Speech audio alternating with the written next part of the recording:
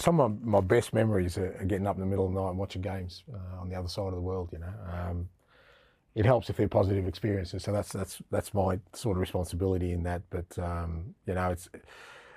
and that's how I know that when we do these trips, they're really important, because our supporters, just because they're not sort of here watching us every week, it takes a hell of a lot of commitment and passion for the club to get up in the middle of the night and sometimes midweek to watch your team play. So look, I guarantee you that you won't be falling asleep watching our games, irrespective of the time of day. So that I do guarantee.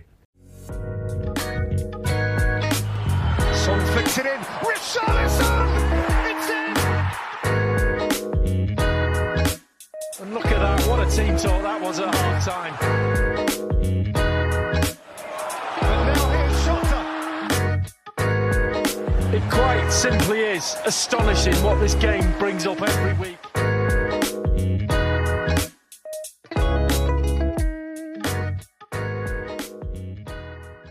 Welcome into the Tottenham Depot. I am your host, Andrew. It is episode 132, and we have got a busy show.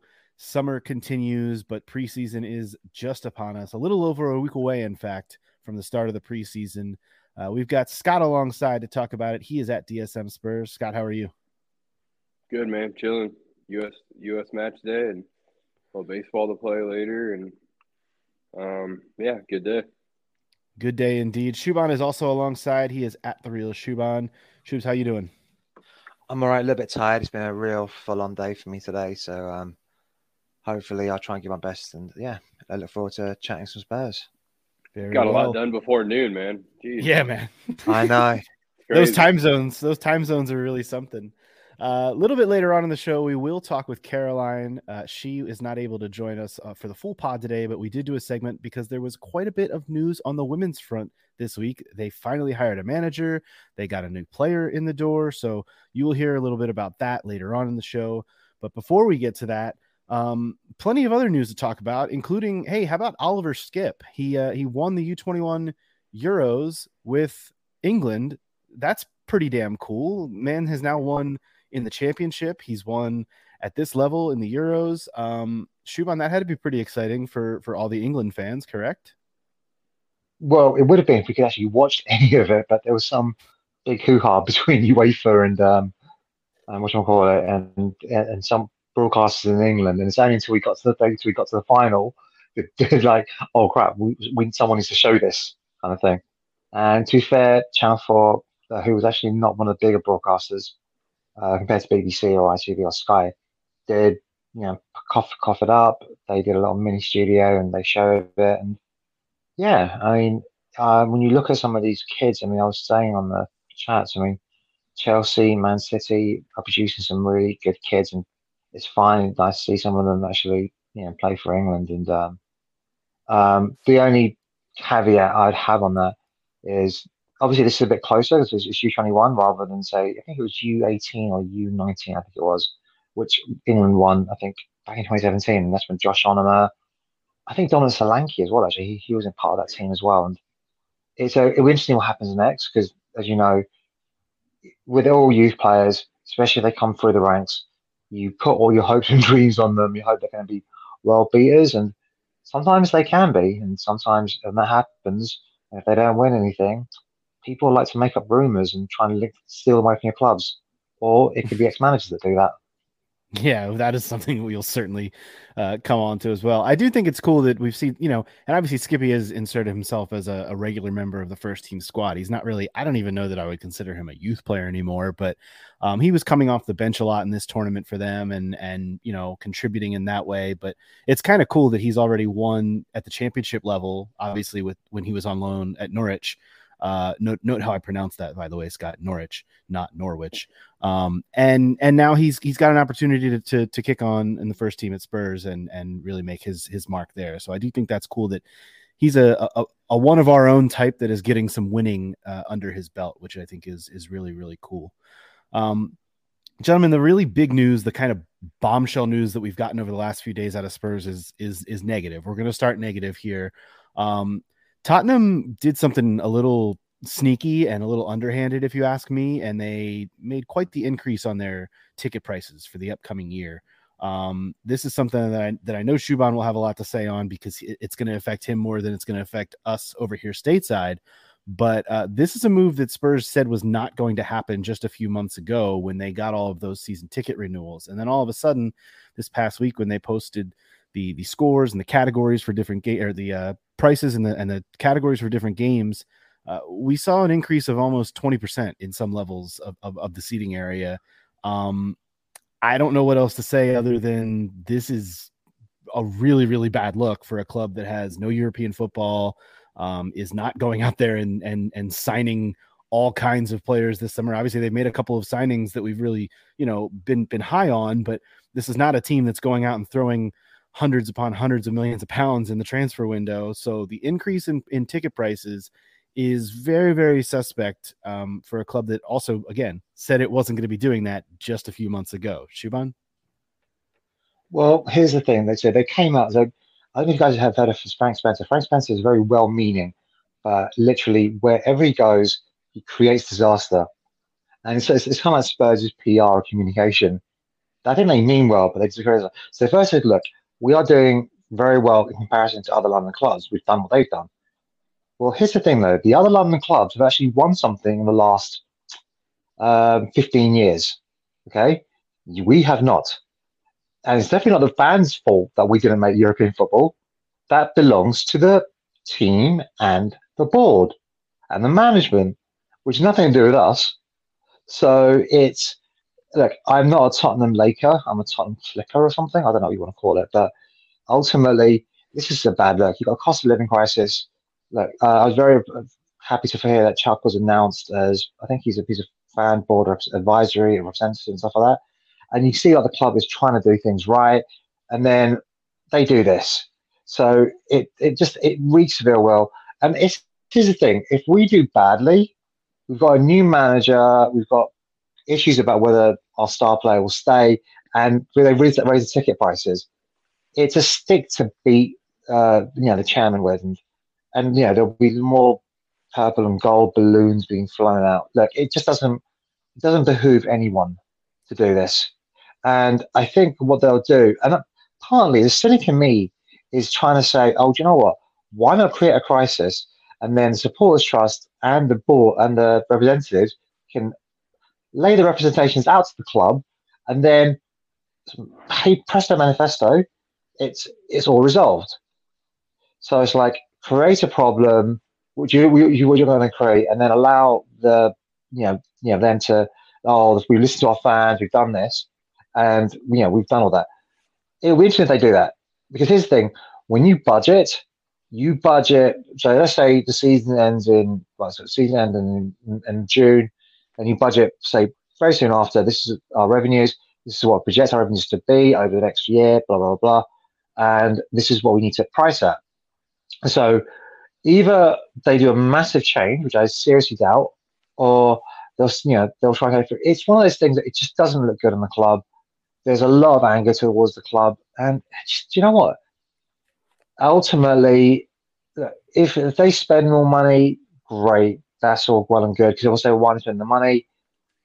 I went past the stadium when Beyonce was playing there. The whole point of Beyonce being at the stadium, the whole point of F1 and this and this and this and all that is so we are cushioned against issues on match day performance.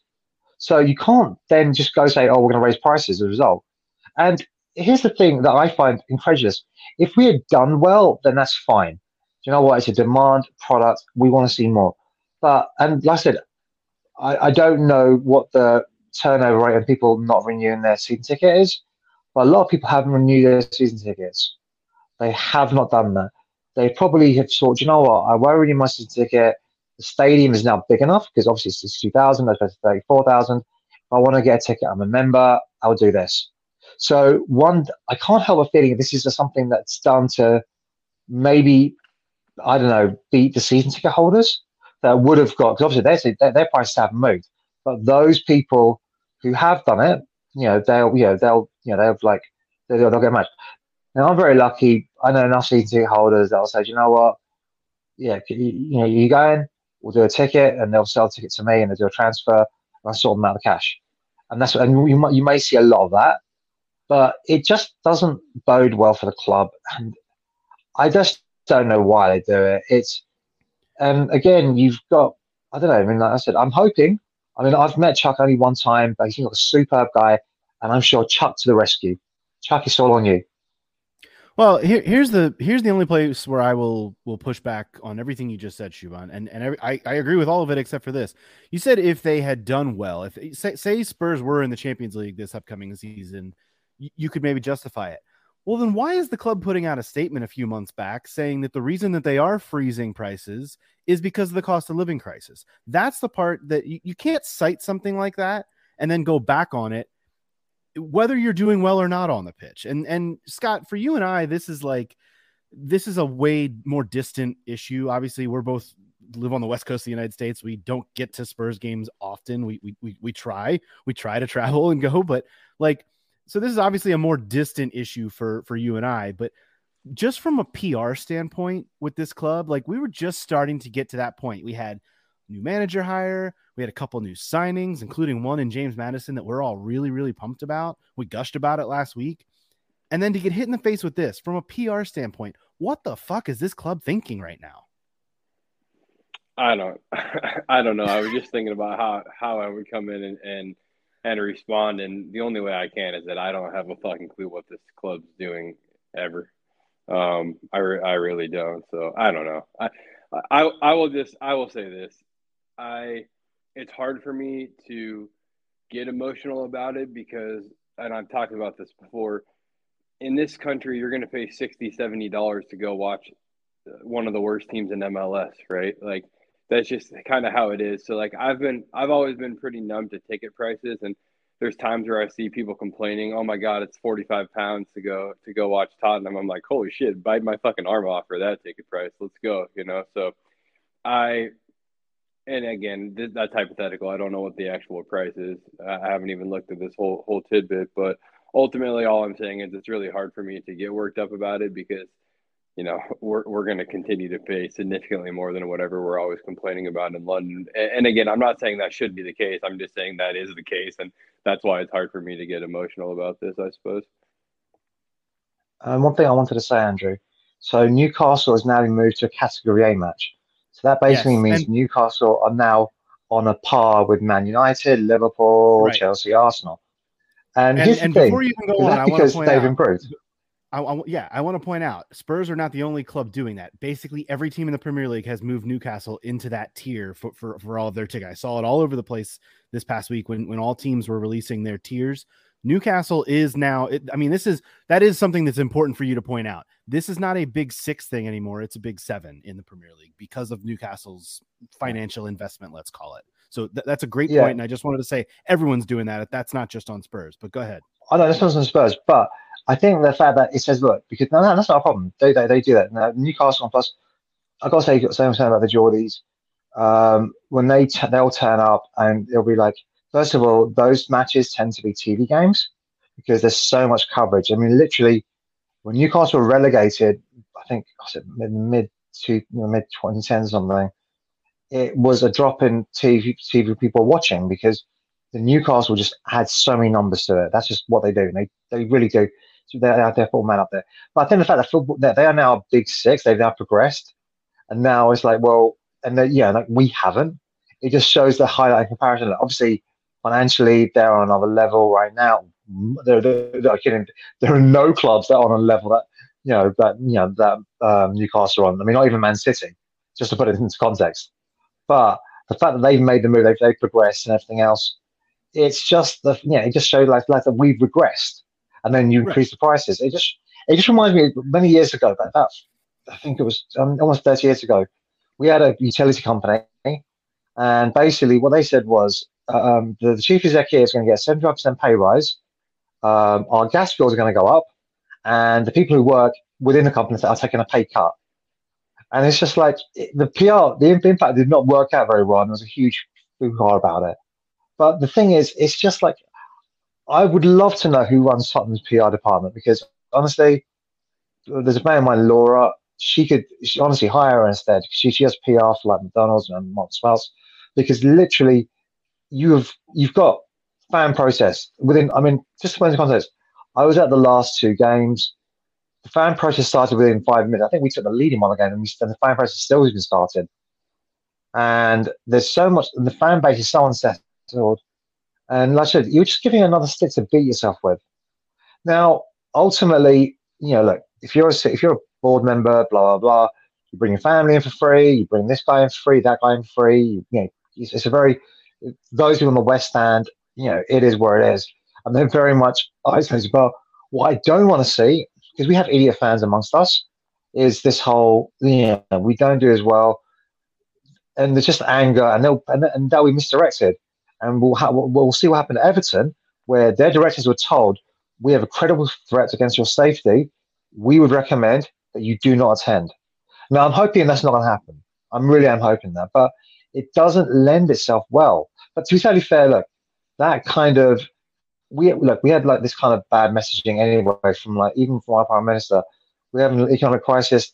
The guy said, "Hold your nerve." The guy's a fucking billionaire, and he's telling people to hold his nerve. So literally, it's nothing new from people at the top to completely misread the situation and shit the bed and miscommunicate. That's nothing new. Our prime minister does it on a fucking daily basis. But ultimately, you've got these prices. I mean, like I met a family today, and they were saying that, you know what, unless they do something, because they can't afford season tickets. Just to put in context, Tottenham season ticket is about 2,000. Man City is £900. Just to put in context. Okay. Yeah, they're some of the most expensive in the country. I know, it's insane. And the other thing is, like, if we're looking at family, that'll happen. Now, do you know what? That wouldn't have been a problem for the club, maybe either. But do you know what? Here's the thing: the internet is a thing now. People are going to watch on their big screen TVs. They're going to watch the games live and just do a watch party at home, because it's just becoming way too expensive. And I think I said to you guys, I think the only time I went to some matches last year, because I wasn't enjoying the football, but the only reason I got, because they're expensive, I can watch them at home anyway, is I was literally thinking, you know what, I watch them on TV, on Sky or BT or whatever, or because I pay subscriptions for that, so why would I pay for that and then go to the game as well? It's like, no, I might as well watch it at home. But the other thing was, it's like, unless you guys, so when you, TC and D came over, or like my friends Kimmy from Queens, when they came over, I thought I made the effort. But unless that's happening, I'm not going to bother. And if you get, do you know what? I think you spoke about it. I can't remember which pod it was. I'm sorry. But there was something about the apathy. And the last thing this club needs, because football is about passion. Whatever you want to say, like I screamed like a dickhead yesterday when England scored a deflected, very fluky goal. Is that passion? And if that passion gets, I'm not too bothered. I can't bother. That's something you don't want.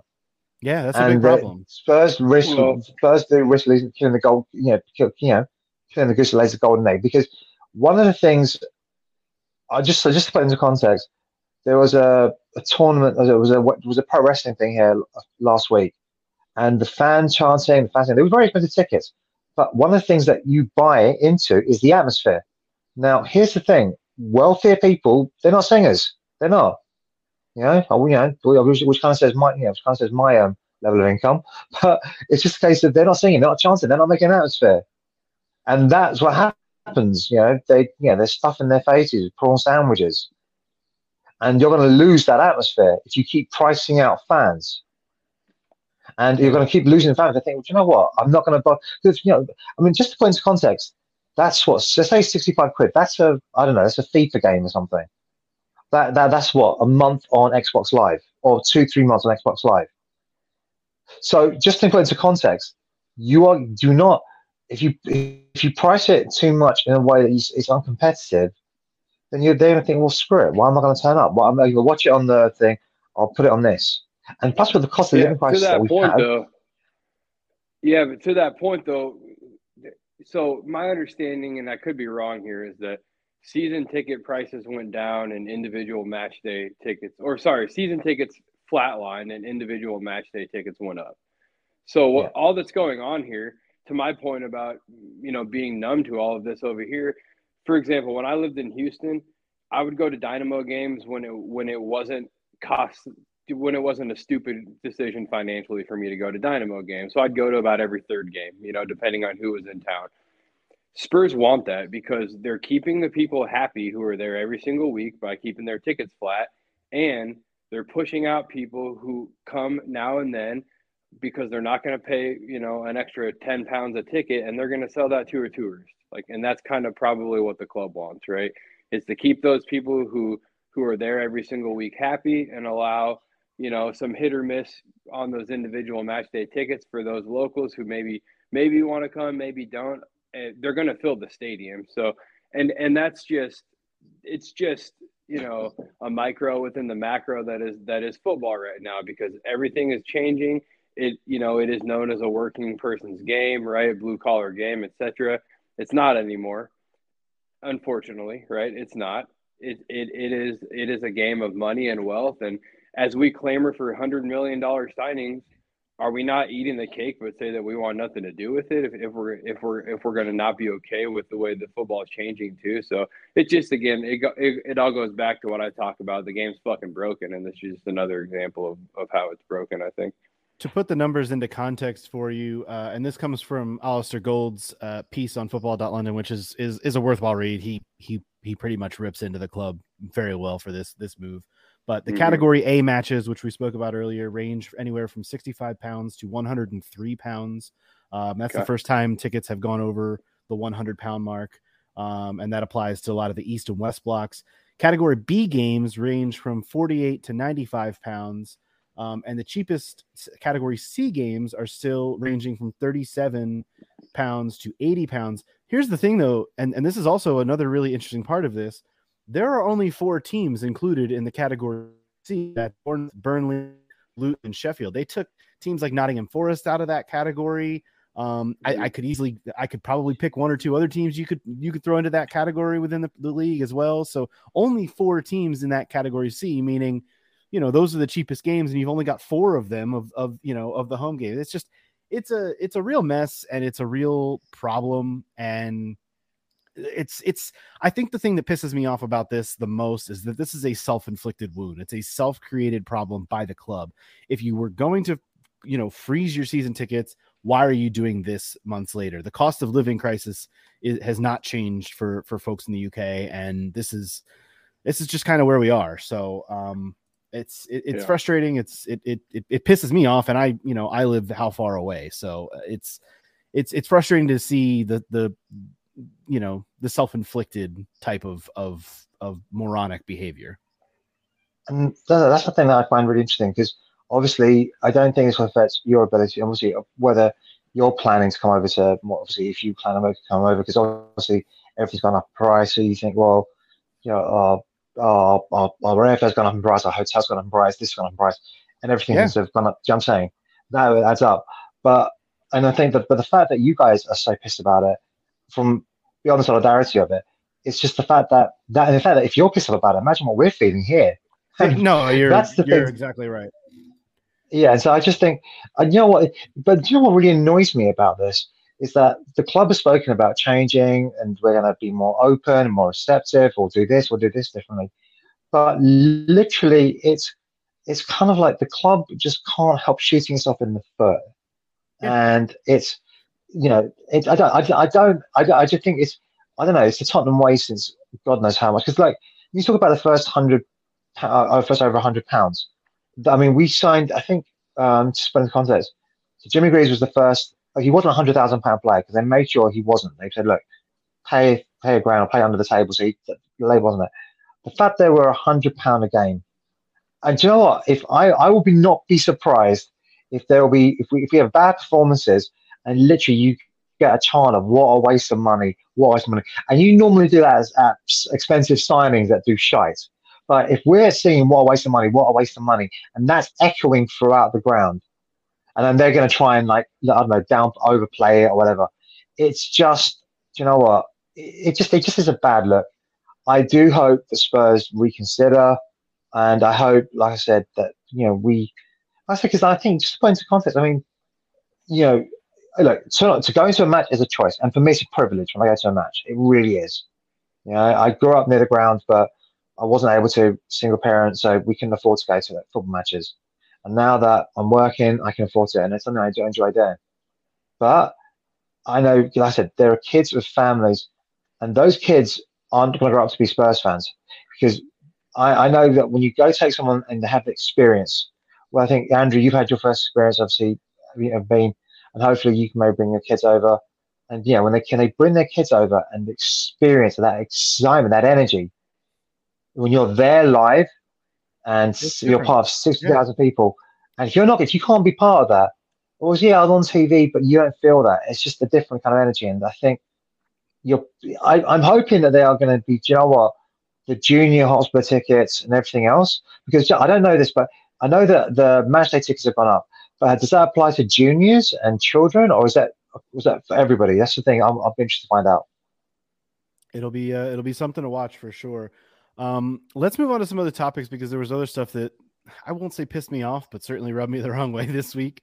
And that was our former head coach, Mauricio Pochettino, opening his mouth over there at Chelsea. Scott, I want to give you the floor on this because I know that Pochettino was your boy. I know he's no longer quote unquote your boy, but started talking about Harry Kane a little bit this week, and also talking about how Chelsea has been the best club in England for the last 15 years, which I think might be just a little bit of hyperbole, if you ask me. But talking about Harry Kane in a context that I do not like and do not want to hear about. What are your thoughts on the mouth of Mauricio Pochettino right now?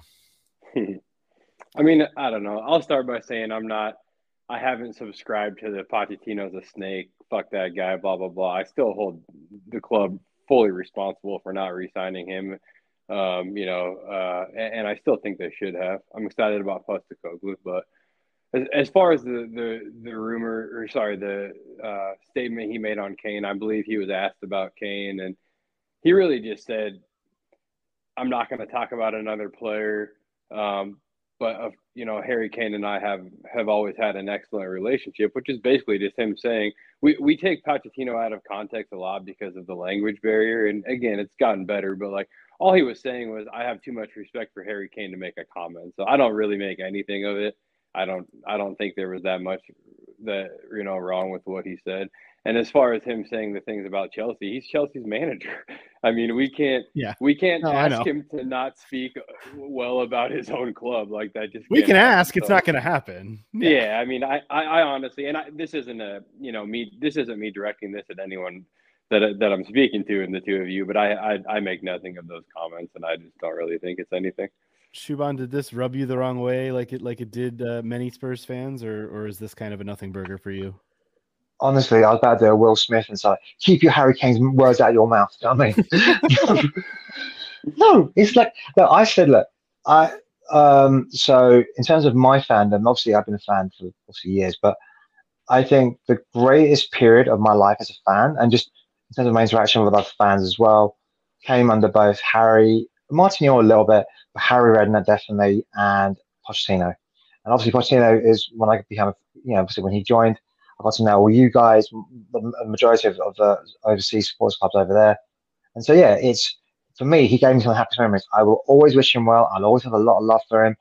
I very much doubt he will sign pictures with him in being in Spurs, being a Spurs kid. I've got pictures I was hoping to sign one day. But you know what? Look, we fired him. It's kind of like you dumping a girl and then she ends up hooking up with like some millionaire, gazillionaire bodybuilder. After she wanted you back too and told you that, and you said no again. Yeah, I don't understand why we're upset. And fans who are upset by what he said didn't want him back. Like I don't know. It's all a bunch of bullshit to me, and I don't know. Whatever. We didn't sign the guy when he wanted us back. He's gonna go do his job somewhere. I totally agree with you guys. I will say when I saw Mauricio Pochettino's name with Harry Kane's name in the same quote this week, the most honest reaction it got from me was an eye roll, because it does make me think about the fact that there are a lot of rumors about Harry Kane not only departing this summer, but of course he's out of contract after next year. So what's to stop him from playing one more year for Spurs and then going and joining Mauricio Pochettino next year at Chelsea? Like we've been shooting down all these Bayern rumors, of which there is, of course, another one. Even just today, that the rumor is that Bayern is going to increase their offer for Kane up to about 80 million euros plus add-ons, and Spurs are once again reject that offer because they don't want to sell him, and they're still convinced that they can get him to sign a new deal.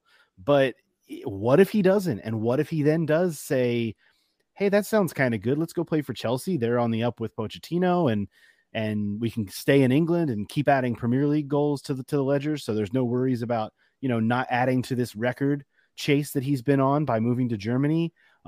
It's a London-based club. He doesn't have to move his family. Like, all these factors are kind of like, so eye roll is what it got for me, because it does kind of lend credence, and not that it didn't before these comments were made about Pochettino. I mean, obviously, I feel like the credence to Kane leaving for a role like that would have been when Pochettino was hired. So I don't know. Eye roll is where I'm at on it, and it's frustrating, and it's I don't know. It's just, it makes me uneasy. That's all. I mean, I agree. I think, I think this is, I say this with an asterisk because it was a very different Chelsea then. But Jimmy Greaves played for both clubs. It's easy to forget that, right? And we're talking about the largest Tottenham legend to this point in time, outside of Harry Kane, who will eventually be that unless he goes to Chelsea. But I think, when I look at all of this, the only thing I'm going to say again is we all know the immense amount of respect that Harry Kane carries for Mauricio Pochettino. We all know that Mauricio Pochettino coming back would have been a massive player in the game of keeping Kane around. And if Kane decides to go play for Pochettino at Chelsea after this contract, I'm going to look at the club again and say you could have avoided this. But I'm not. I'm also not going to say they could have, should have. I'm not saying they should have, because look, if Postecoglou is the way we want to go, and I'm excited about the dude. I don't mean to make this about any of that either, but then so be it, right? But if the biggest priority this club has is keeping Harry Kane around, then this guy that we're all really upset about coaching one of our rivals could have been brought back very easily, and we opted not to do that. So again, I don't know. We could end up with our foot in our mouth, which this club is very fucking good at doing, by the way. We just talked about it for 15 minutes. We talked about it at length. I get what you're saying. I'm still going to go back to the idea that I can understand if the club would have viewed hiring Pochettino as going back to something rather than moving forward. And I will always be in favor of progression and moving forward in this and in life. I mean, going back on things like that it's a touchy thing. And I can understand too why an ego like the chairman has wouldn't want to, because that's admitting a wrong. And we talked a lot about that throughout the manager hiring process. And I get what you're saying about Kane. It's just, the other part of this is, what does Harry Kane want, which we don't think about. And I'm talking about now, not then. What does Harry Kane want? He wants to go to Bayern. Sounds like he wants out. And if he's got to wait another year to do that and do it on his own accord, I think he'd be willing to put in that time. He's put in more than a decade already in earning this goodwill. It sucks, but it's kind of where we are, and I don't know. It's frustrating. Well, here's the thing. So the Leaving era started with losing Sol Campbell to Arsenal on a free, and it'll be interesting that after 20 plus years, that's what happens. And literally another club, the star player, the best player at the club, one of the best players I've ever seen, ends up leaving on a free. So it just really looks bad on the club. But you know what? It's something that I've just gotten used to it now. Yeah. Look, I'm not gonna stress about that. I can't stress about shit. I mean, I've got enough stress in my life. We all do. So do you know what? I'm not stressed about something that may or may not happen. I'm going to focus on here and now. Right now, Harry Kane seems to be a Tottenham player.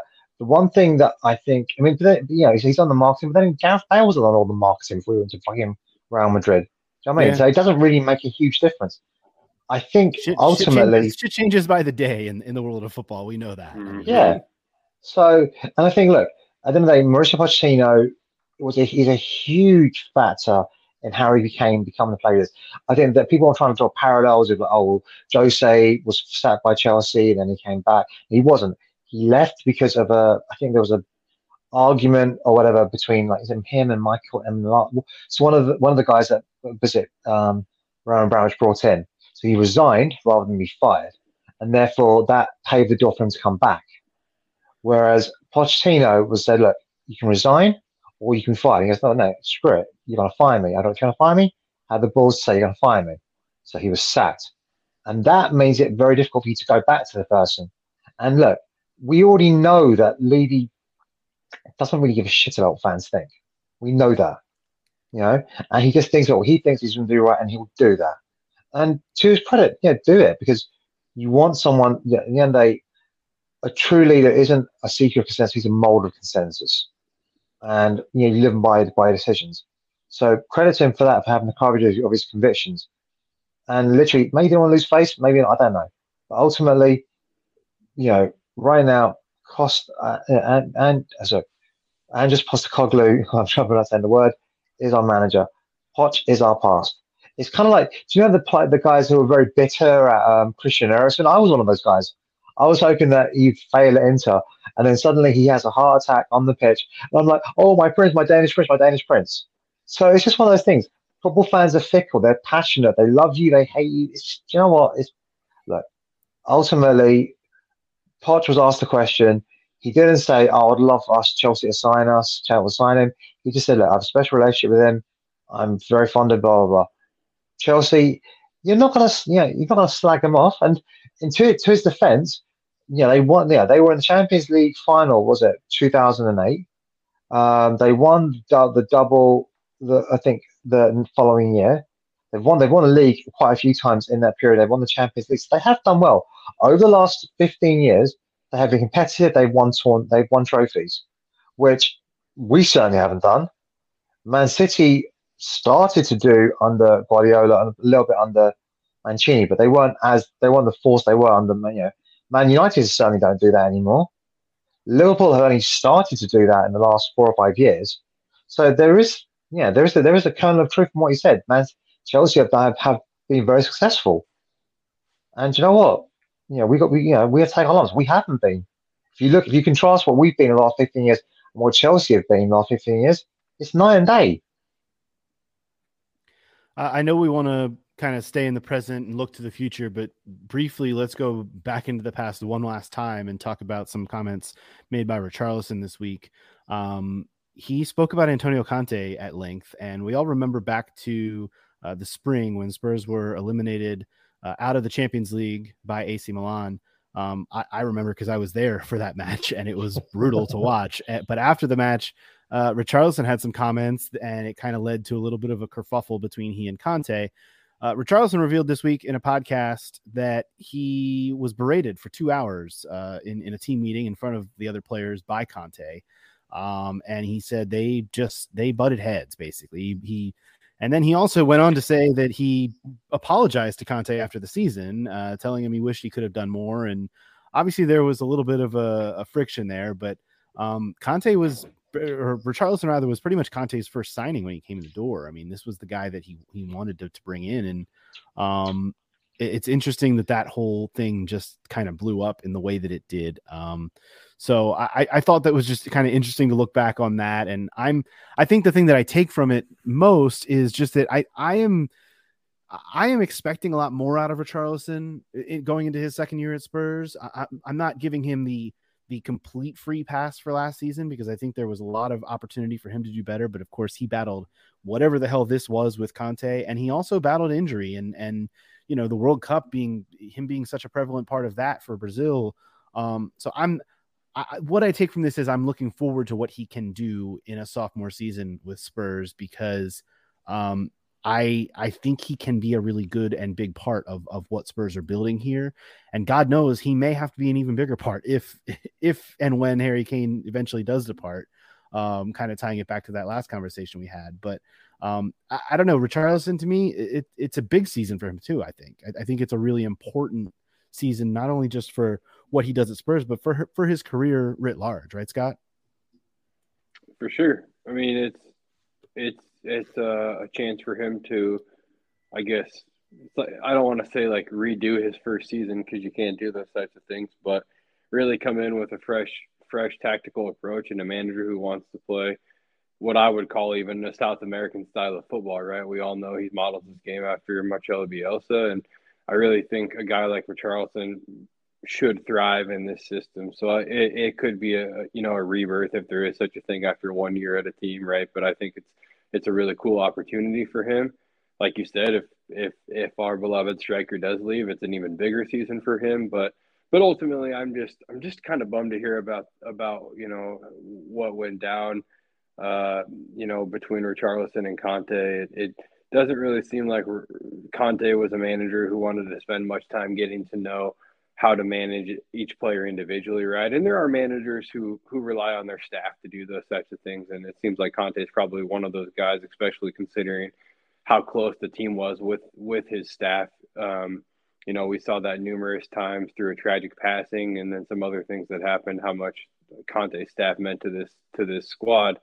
But it was kind of a bummer to see that Richarlison and Conte didn't get along as well as we maybe all thought that they were or they would.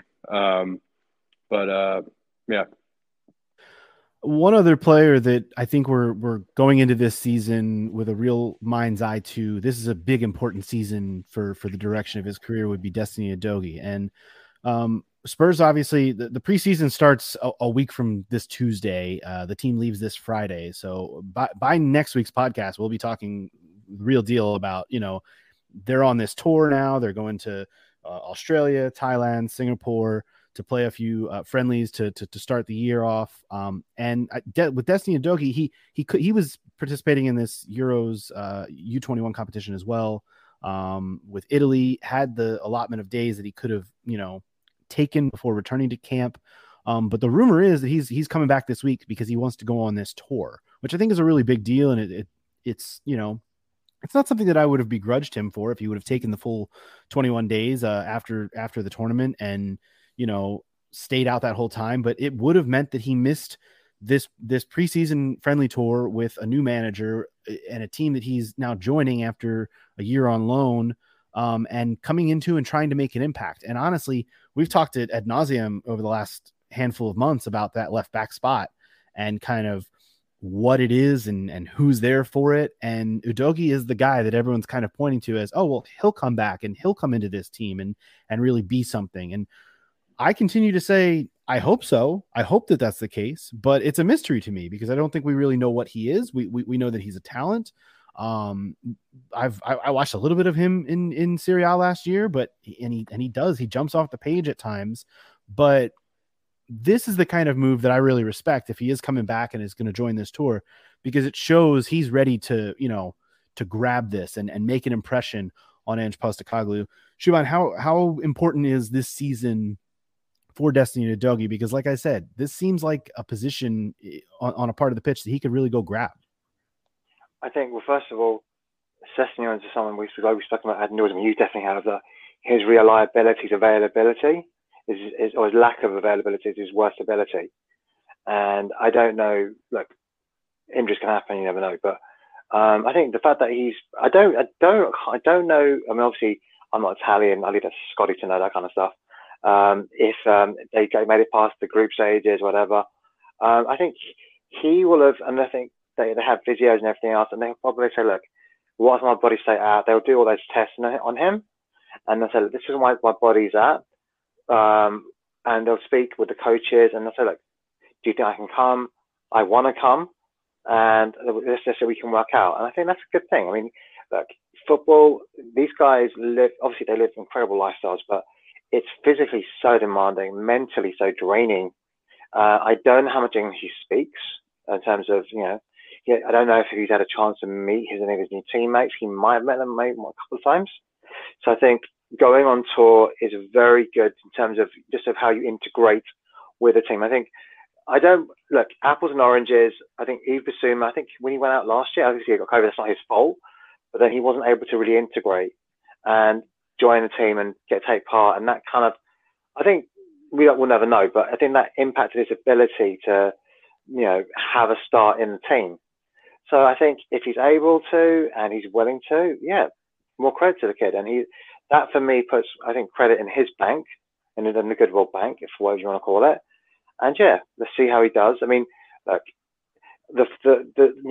before, like footballers now are so much more professional.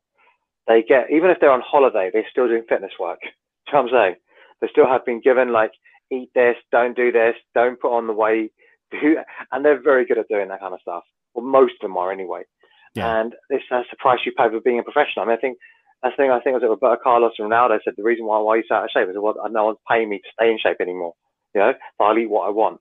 So I think that the fact that he's willing to do that, yeah, it's just something good. I mean, this tour thing, I mean, it will be interesting to see how he does, because whether he's able to, I mean, I think because the internationals all come back this week, I think. Is that correct? All the internationals? I mean, Harry Kane and all of them, they're back as well.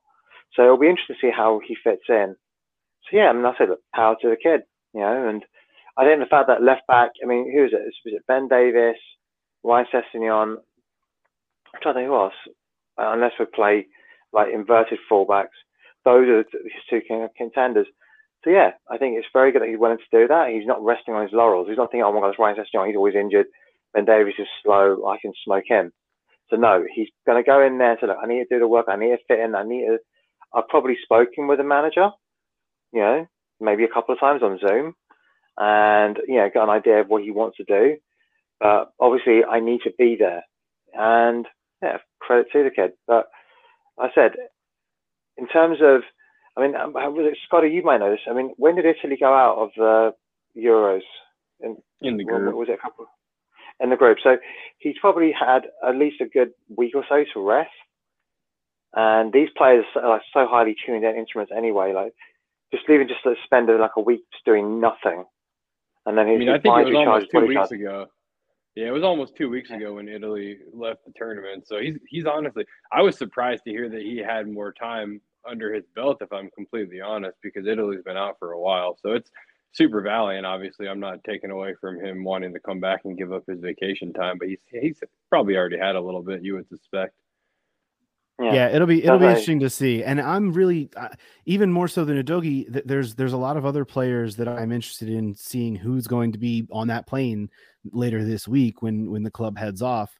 For those who don't know, like I said, it's coming fast. The regular season, the Premier League season starts in about a month, about 5 weeks actually. And the preseason starts a week from Tuesday on the 18th. Spurs will play West Ham in Australia, in Perth to be exact. Then they will travel to Thailand to play Leicester on the 23rd. That's a Sunday. And then they play the following Wednesday against Jose Mourinho's Roma. That match is in Singapore.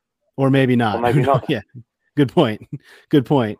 But they will play Roma, and then they return home for a match August 6th against Shakhtar, which we spoke about a little bit last week. That is another friendly. Those are the matches ahead of the Premier League. So 4 of them over the next 5 weeks before really over the next 4 weeks before the Premier League season starts. What I'm interested in is who goes on this tour, because Shuban, you made a really good point. Going on a tour like this can be really important. It can be really important to the way that a season goes, just from a team camaraderie standpoint, and the players and the mix of players that are on this tour could be extremely important. We did have a report just this week from Dan Kilpatrick about outgoings, and I think that's kind of where we need to hit it home today, is that there could be a lot of outgoings, and therefore not a lot of these known players, known quantities on this trip, because they know that they're getting moves. Dan Kilpatrick cites Hugo Lloris, Ivan Perisic, and Pierre-Emile Højbjerg as the 3 most likely players to be out the door first, which pour one out for Todd, but it sounds like those 3 could be gone perhaps even this week before the tour. We just don't know. It's interesting, though, there are multiple other players that were listed in this report as the club being open to offers for. Davinson Sanchez, Joe Rodon, Ryan Sessegnon, Sergio Reguilon, and Giovanni Lo Celso. The one notable name from that list that is not there is Tanguy Ndombele. Scott, I think that all the rumors that we've heard over this last week is that Tanguy Ndombele is going to be looked at on this tour and probably get some decent amount of playing time, I would think, to see if he can make an impact on Postecoglou and maybe earn himself back into the good graces at Spurs. What the hell do you think about that? I actually kind of make something of this. And the only reason I say that is Tanguy hasn't played for a manager that suits the way that he plays really since he got to the club and Pochettino was sacked, right? So, and honestly, if you look at Mourinho and Conte and Nuno, they're all kind of just shitheads, like, and just didn't want to like nurture somebody who maybe needed nurtured, or maybe I shouldn't say that about Nuno. He just wasn't around long enough, but the other two aren't the nurturing type, right? When it comes to these types of things, is all I mean by that. Don't really mean to call them a shithead, but all I'm saying here is he's going to have an opportunity to play in a system that suits him, and I'm not going to be all about, oh, this is another signing and Tanguy's going to be, amazing, blah blah blah. But we paid $65 million for the guy, and if we could get something out of him, that'd be fantastic. So I'm going to choose to believe that there's something to this, and again, I'm not saying we're going to see this world-class player in Tanguy, but I think we're going to see somebody who's serviceable and can do a really good job in the system. And if that gives him the foundation and the platform to kick back onto where he was at Lyon, he's still fairly young, then we're better for it as a club. Shuban, are there any of those other names that I mentioned that the club is open to offers for that you'd be like, oh, I'd actually like to see a little bit more out of him on this tour, and maybe he can, there's a player from that group that can win themselves back in? Or are you kind of good like I am? I'll tell you where I am first. I'm fine with any of those players. If any of those players, if we get offers for them, I'm fine with the clear out. But is there anyone that you are a little bit more attached to? Was Jaffa Tanganga on that list? I can't remember. Was Jaffa Tanganga's not on that list. He's one that I suspect he, along with Eric Dyer, I feel like are going to be kept just for the homegrown numbers. Although I don't think Dyer counts as a homegrown. No, Dyer doesn't count. So scratch that. But Tanganga certainly does. I feel like he'd be a player that's kept simply for the homegrown numbers and his depth, but I don't know for sure. So the only player I think of is Lo Celso, because I thought Lo Celso, prior to lockdown, that particular season, he was probably one of our best players prior to lockdown.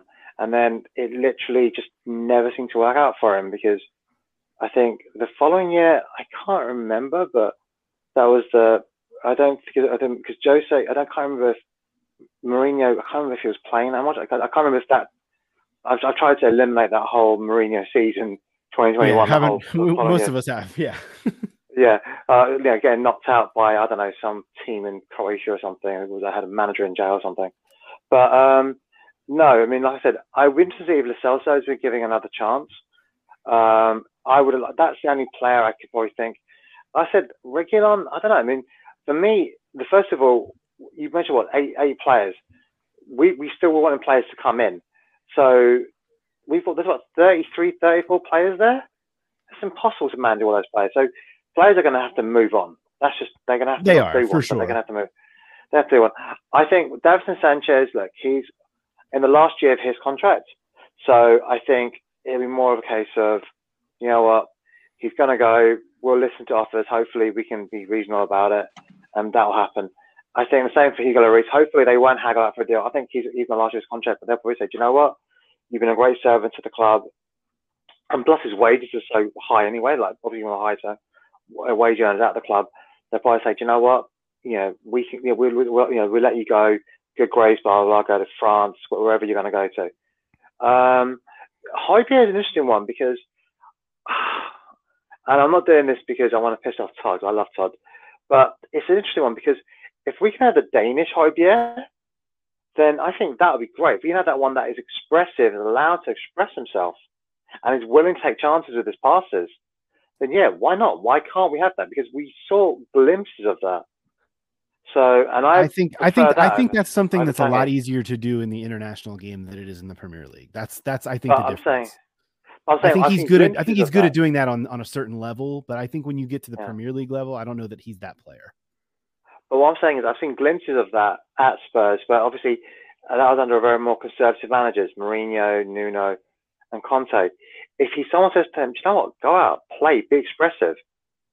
But for me personally, that coupled with his work effort, I would hope to lose someone like that. I agree with you, but here's the other thing: Spurs now have two players potentially, if we're including Ndombele in that can be that more expressive midfielder, and obviously I'm throwing James Maddison into that conversation as well. So it's weird. There's not really I don't think there's a place for him to be the more attacking of the central midfielders. And it seems like the writing's on the wall for that one anyhow. So it is an interesting one though. I agree with you completely about the leadership factor. And I think he's been a great servant to the club, has obviously played a shit ton of minutes in his time at Spurs. I mean, he's always in the top 2 or 3 or 4 of minutes played for the season. So it is a tough one to swallow, but I think it would probably be the right move if they can pull it off.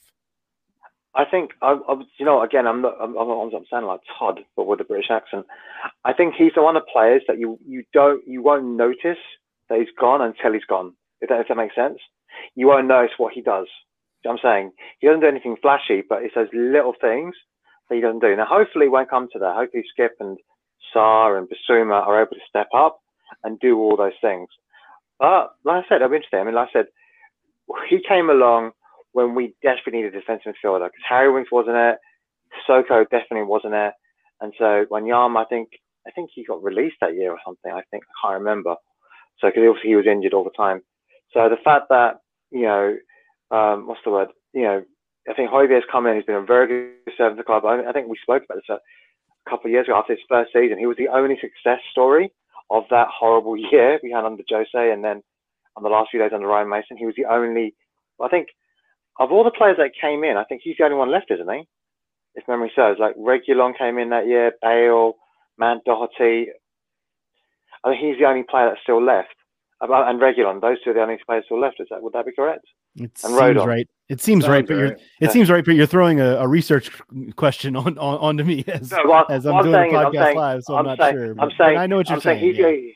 I'm saying. So I think, do you know what? Naturally, I think I think that again, Jet points out to the fact that we bought these players less than 2-3 years ago, and literally, if all three of them, if Rodon goes, if Reguilon goes, if Højbjerg goes, that just again shows how badly we've been so mismanaged.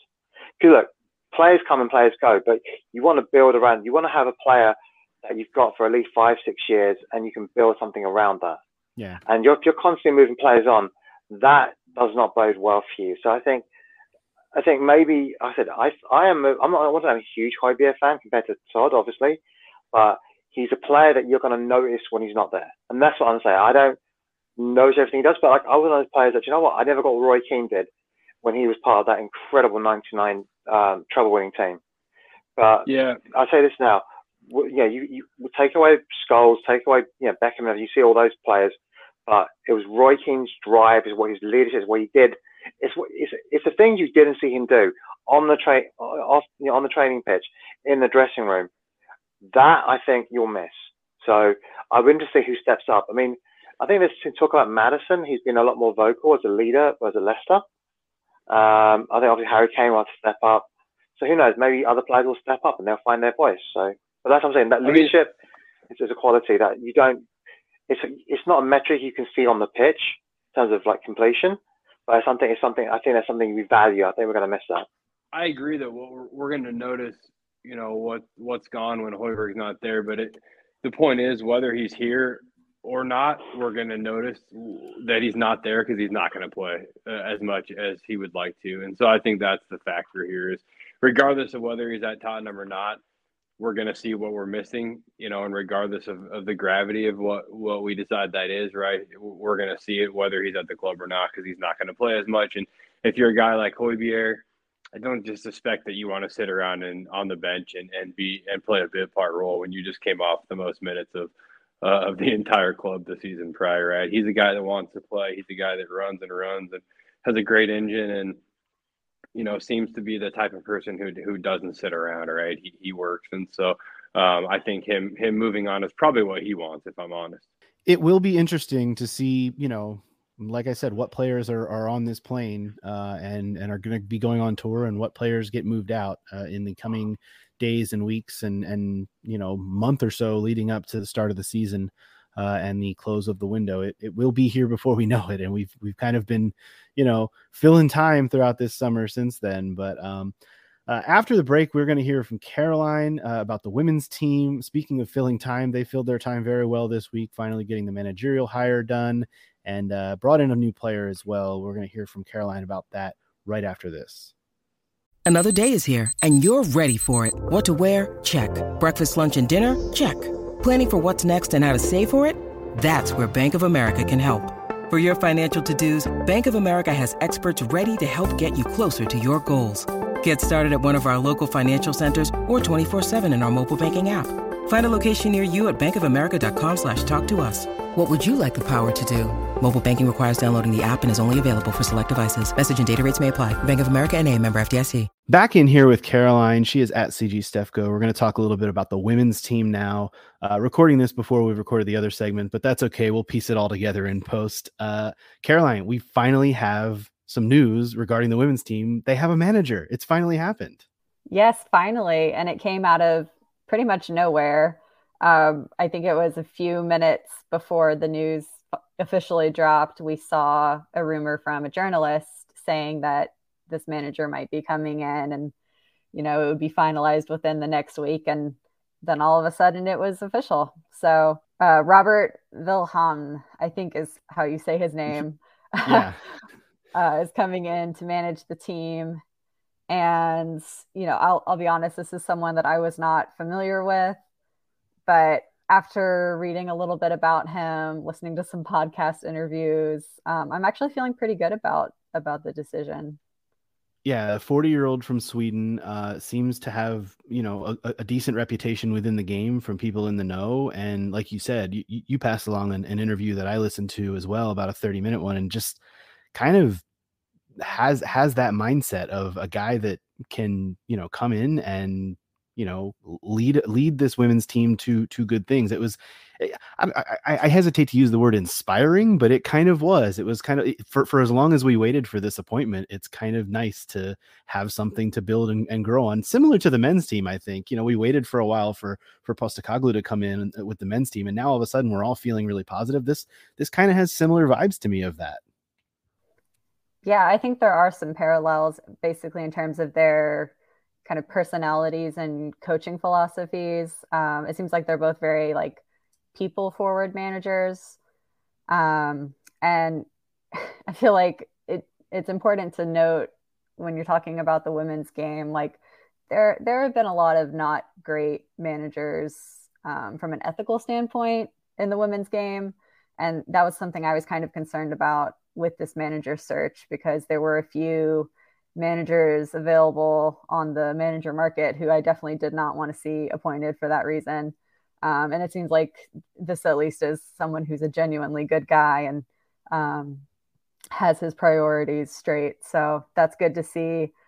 But also, I think, he's been managing at a team that has Champions League experience.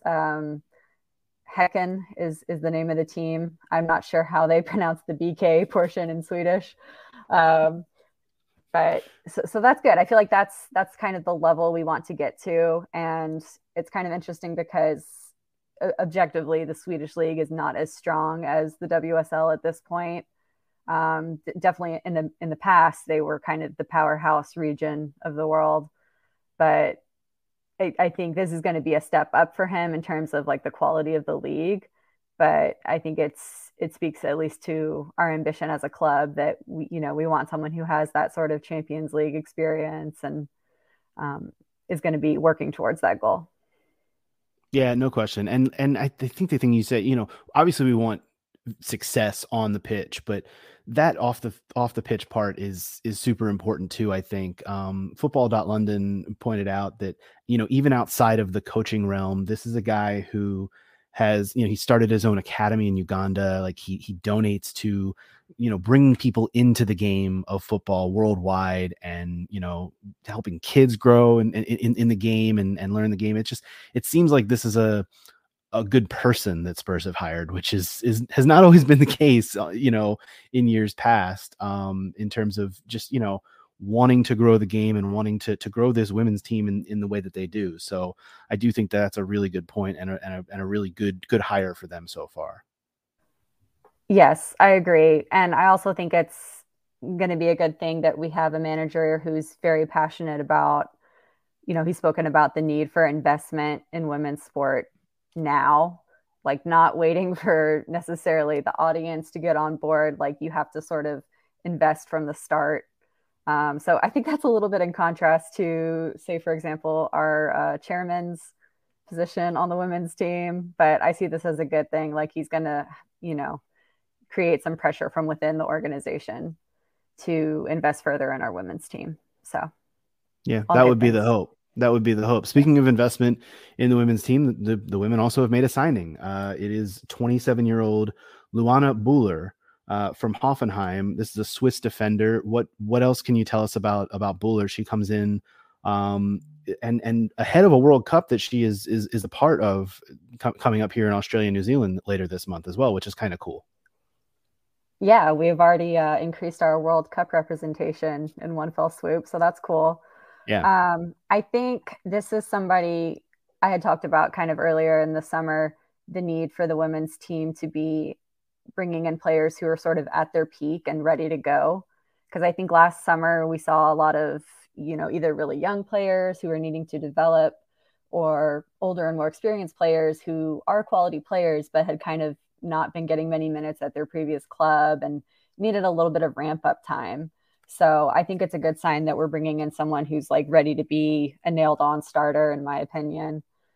And she also is a little bit versatile, in terms of her positioning, because she's played, I think, either on the right side of a center back pairing or as right center back in a 3, which we don't tend to play that formation very often, but at least it's an option to have. And she also has experience at right fullback. So to me, the one thing that concerns me slightly with this is that I think we had a bit more of a need for a left-sided defender. And that's still an area of need that we're going to have to address, as well as the goalkeeper being the two, priority positions.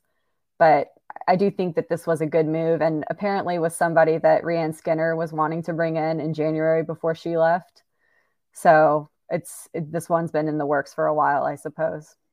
The experience thing is important with the manager, but it's also important with players. And it's like you mentioned, signing players at their peak is a really important thing. This is a player that started out her career in Zurich, was in the Champions League with them, but then even with Hoffenheim since 2018, has been in the Champions League with them, has worn the captain's armband for them. So, I mean, that kind of experience with a player who's played in the Champions League and can come and hopefully bring some of that pedigree to Spurs women who are looking to get to that place. I think that's the experience part of this is really crucial. And as you said, versatility is, I love a Ben Davis S player who can play a little bit of everywhere in that back line, which is really cool. So that'll be something to see too. But the experience, to me, that is like chef's kiss. That's what I think this team needs a little bit more of to drag them to that next level. Yeah, particularly since we don't know Shalina Zadorsky's status. Her contract is up and we haven't heard a decision on her staying or leaving the club. So it's good to have someone else coming in who has that sort of leadership capability. It's something to look forward to. And like I said, especially with a World Cup very, very quickly approaching. We're only a couple of weeks away now from that getting underway. Speaking of, we talked a few weeks ago on the pod about how promotion for the World Cup had kind of, we hadn't really seen it either from a US level or even on an international level. We're really starting to see that now over the last handful of weeks ramp up. There's a really cool commercial out there for the French women's football team. If nobody's seen it, go look for that. It's really cool. And even here in the States, I've seen a lot more ramp up. We, of course, got the announcement about Megan Rapinoe of the U.S. women's national team coming. This will be her final World Cup and final season in the NWSL. Like a lot of news breaking in the world of women's football with this World Cup ramping up, which I think is nice to see. We're finally starting to get a little bit of buzz for this thing coming up here in a few weeks.